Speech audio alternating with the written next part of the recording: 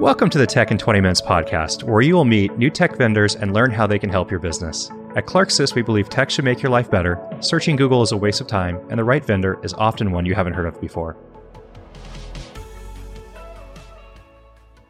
Hi, I'm Max Clark, and I'm talking with Jezebel Gilmore, who is the Chief Commercial Officer and co-founder at PacketFabric. Jezebel, thank you for joining today. Hi, Max. Thank you for having me. Can you tell me, what does PacketFabric do? PacketFabric is a network as a service provider that has brought the concept and the best practices of cloud to traditional telecom services. We empower enterprise customers with carrier-grade network service through technological innovations and our proprietary software development, packet switching, optical technology, and even business process innovations. At the end, we provide a highly scalable on-demand WAN connectivity, as well as secure, reliable, and highly performant network capacity to cloud service providers. Basically, if I'm in a data center or in an office, I can use PacketFabric to provision circuits between my data centers or between a public cloud provider and my facility or between another endpoint on your network and wherever I'm located. Absolutely. I think I know the answer to this one, but how would you say, what problem do you solve? Well, because we've created this SDN, this software-driven network, we give our consumers, our clients, the ability to provision services instantaneously across our network. So they have immediate time to market. They are able to turn up services at the time that they need it, not at the time that the telco give them, which could be anywhere between 60, 90, 120 days. The co-founders of PacketFabric were consumers of network services ourselves. And we have such terrible experiences consuming network service, trying to buy a circuit from a traditional telco is a nightmare. If you don't already know somebody in that company, you have to find a salesperson who may or may not be responsive. And when you find somebody who's responsive, you have to wait forever just to get a quote and then get through the legal process. If you want to negotiate, God knows that they come back or not. And then once you finally sign the service order, send it back in paper format, they assign you a technical project manager, and then you could wait until somebody's finally available on their side to turn up the circuit. And if the circuit turned up and it doesn't work properly, you have to wait for them to assign you another technical project manager who may or may not help you solve the problem and have to find you an engineer who could be available 30 days from now to help you troubleshoot that circuit. I'm having cold sweats and flashbacks here, thinking of every telco circuit we've ever provisioned ever. And from our perspective, cloud, in cloud resources in compute and storage had changed the way software development works, right? And so why not apply the principle of cloud and the best practice of cloud to network? So we set out to do that, and so we created PacketFabric. Really, we wanted to empower the users, the clients who are using cloud services and trying to connect their data center services to each other with a network that performs in the fashion of cloud, and it's instantaneous, it's hyper capacity, and that gives the end user the total control through our portal, or if you're more sophisticated, through our full-featured API. I get the story from, I want to provision a circuit, and it takes forever to use a telco to provision the circuit, so there's got to be a better way. Or also, I'm looking for a circuit that's not on a 36-month term, and I'm looking for somebody that can provide me flexibility on that. Like, those two really resonate a lot. The question I come to is, how dynamic are your customers' networks in actuality? I mean, if you need to establish connection between New York and London, or LA and New York, or LA and a VPC in some cloud region, once you bring those networks up, I mean, how often are people taking and reconfiguring that and actually manipulating that and changing it, or moving the endpoint to a different region, or changing it to a different office? And what have you got? What have you seen? Since Packet Fabric came online, of people actually using your network and actually using this SDN to approach a programmatic network for themselves? That is a great question. I have to say that we didn't really know what to expect. We knew people needed services, network services, and we didn't know if people needed short-term network services, but we wanted to give the flexibility and availability of such month-to-month terms.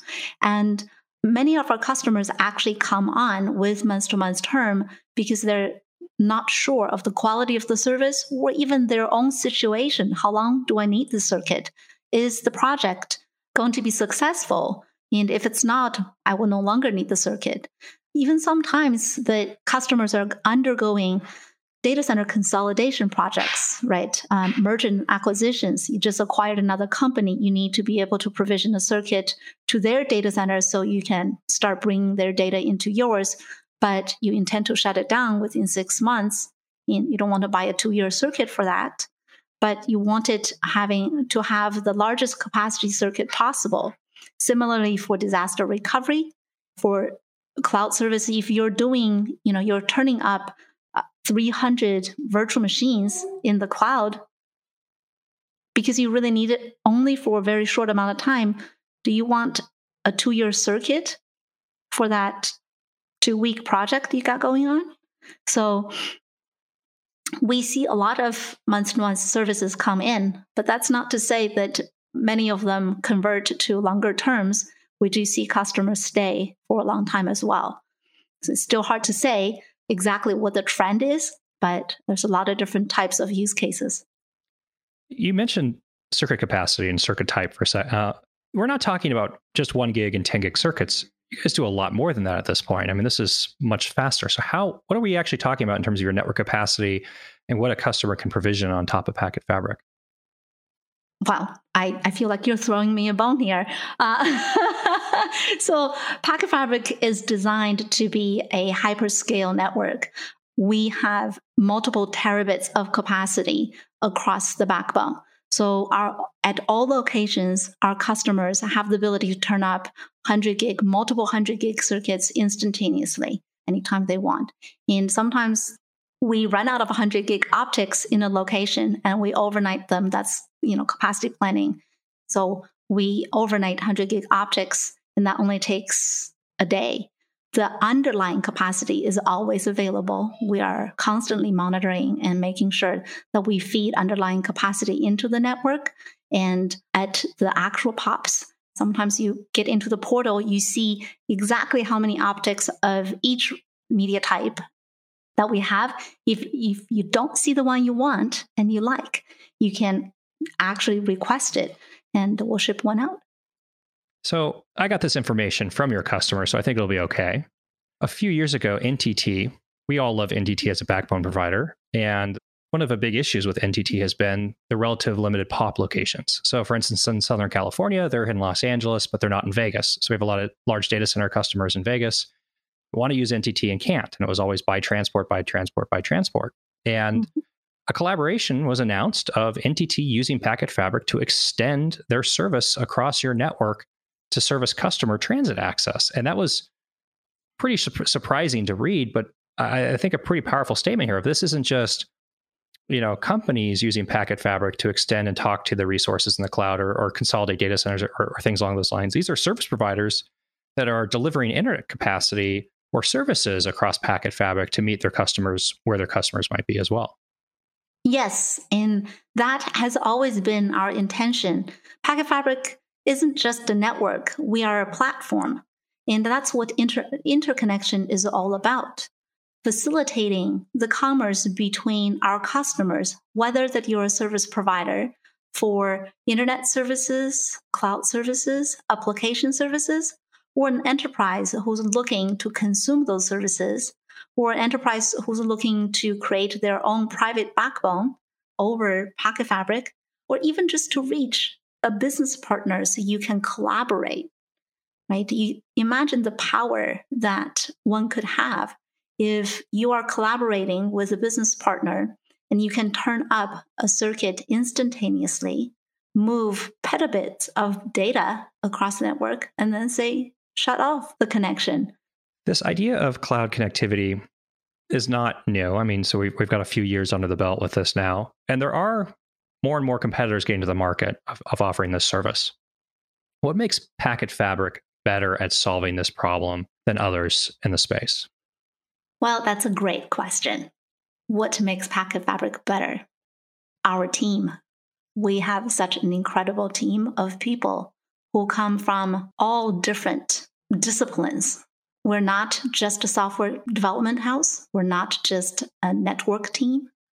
We have a business team that truly cares about our customers. So from our perspective, when you build a platform like Packet Fabric, you're not building just a network or just some software. Everything from layer 0 all the way up has to work in a cohesive fashion. So what we're delivering to the customer is a reliable service that they depend on to perform their mission critical business. So from our perspective, if our customers are trusting us with their business, we better deliver and deliver in the fashion that they demanded and the way that if I were a customer that I would want to. So with that said, we take so many different things into consideration as we build the network and the reliability and the service offering. So it isn't just our desire to build a network, but it's our desire to help our customers be successful in what they do. Their desire to be able to collaborate and connect to other partners that they're working with, their desire and demand to have access to a variety of service providers so they can pick and choose from, not just on the pricing that those different service providers offer, but the different quality of service and different speciality that those services bring. We have many customers that says, I need not just one cloud service provider. I need many because the functions of my application, part of it performs better in this cloud and part of it performs better in that cloud. And for economic reasons, I want to put all this type of functions in this private cloud that I have. So having the ability to tie them all together in a seamless fashion is the only way to enable the customer to do what they want. And that's what we want to do, help our customers to be successful. You have a significant investor who's very interested in telemedicine and remote health. I mean, not just in the sense of like you can talk to a doctor remotely, but actually be doing robotic-based surgery, with the doctor in a remote location from the actual surgery location. And so when we talk about reliability of providing and building a network and providing services, this isn't about reliability to make sure that your backup data shifts between one data center and your cloud provider, vice versa. But you're talking about reliability from can this network survive and if there is literally a life on the other side of this link that depends on it. You're absolutely correct. Where Dr. Patrick Soon-Shiong, who's our angel investor, invested in the company because he believes infrastructure is key to both diagnostic medicine as well as the future of telemedicine. And so from that perspective, yes, life's on the line. And with COVID going on today, right, you see the world demanding for more infrastructure. You're right. It isn't Netflix that we intend to deliver. And, it's those mission critical applications that really drives commerce for the world.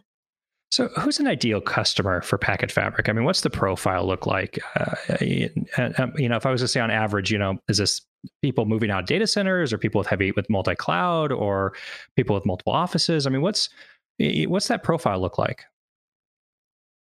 Well, I'd like to be able to paint a very clear picture. But let's just say that anybody who has data to move from one location to another. So whether that is a financial company, a media and entertainment company, a technology company, oh my God, healthcare. We work with so many retail, so many different types of companies. I'll give you an example. Please. We had this company that signed up that I've never heard of. And I thought that our sales rep had typoed, it was supposed to be 3M. I was like, I didn't know 3M is still a company. Are they buying services from us? It's great. They're like, no, it's not them. It's someone else. I didn't typo that. I was like, oh, what do they do? They are one of the largest accounting firms in the world. They need this much capacity. It's shocking. So many people, because of digital transformation, need to have the ability to move data from one place to another. And so many of our customers come on with a single type of service. Could be a point-to-point. It could be a cloud on-ramp. It could be connecting multiple partners into one location. But the more they use, once they get onto the platform, the more they love how agile and flexible the platform is, then they start using it. We see customer adding services all the time. And as a network service provider, we have a net promoter score of 88, which is unheard of, I believe, in our industry. I was told the telecom net promoter score average is like 27. So hopefully that's a good indicator of how happy our customers are with us. The idea of network as a platform, this isn't really new, but what we're talking about really is new in the sense that the customer is in control. You give a web interface, you give an API, you give a tool that says, okay, you have a physical connection that you have to, bring up. So, there is a physical link, but once you have that physical link, you can do whatever you want to it. And the value of the platform increases as more things connect to it, more people, more companies, more clouds, whatever it is. And also the use cases of people doing things you weren't really expecting. What's like the most surprising thing that, a customer has used Packet Fabric for that was that you were not expecting so far? Oh my God, so many different examples I can give. The customer think about how they want to use our network all the time that we don't think about. It's public information. I'll provide it for you. One of our customers use us in a very innovative architecture to provide disaster recovery as a service to their customers. So if you think about how normal architectures work in disaster recovery, your primary site has the connectivity to you, and then you have a backup site, and you have to source a secondary connection back into you, and they need to be interconnected to each other. Mm-hmm. And that's a lot of extra money, especially for the backup site, that you're keeping that circuit around.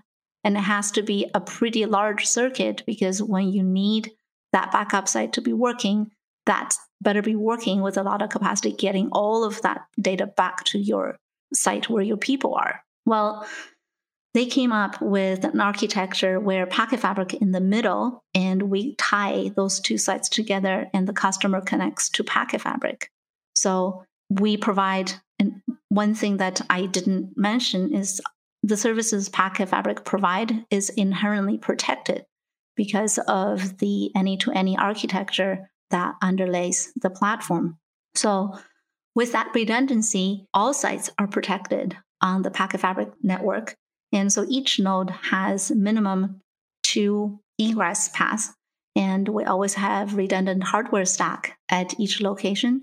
So the customer has the ability to have full reliability at each site. With that, the customer can actually just connect to us once and reach their primary and the redundant site and have them be connected to each other all via us. My mind is wheeling. I'm looking for a whiteboard in my office right now because I want to scribble stuff down. The idea around single point of failure and network link redundancy and these diagrams you get into with everything interconnecting every which way and eliminating that complexity and that cost it's a staggering idea to actually work through right now in my brain. Jezebel, thank you so much for your time today. It's been a pleasure. I can't wait to talk to Anna about this in more depth, and I'm looking forward to learning more about Packet Fabric. Well, thank you, Max. And Anna is phenomenal. She's funny. She's super smart. And I hope that you guys dive into the technical aspect of how we do things.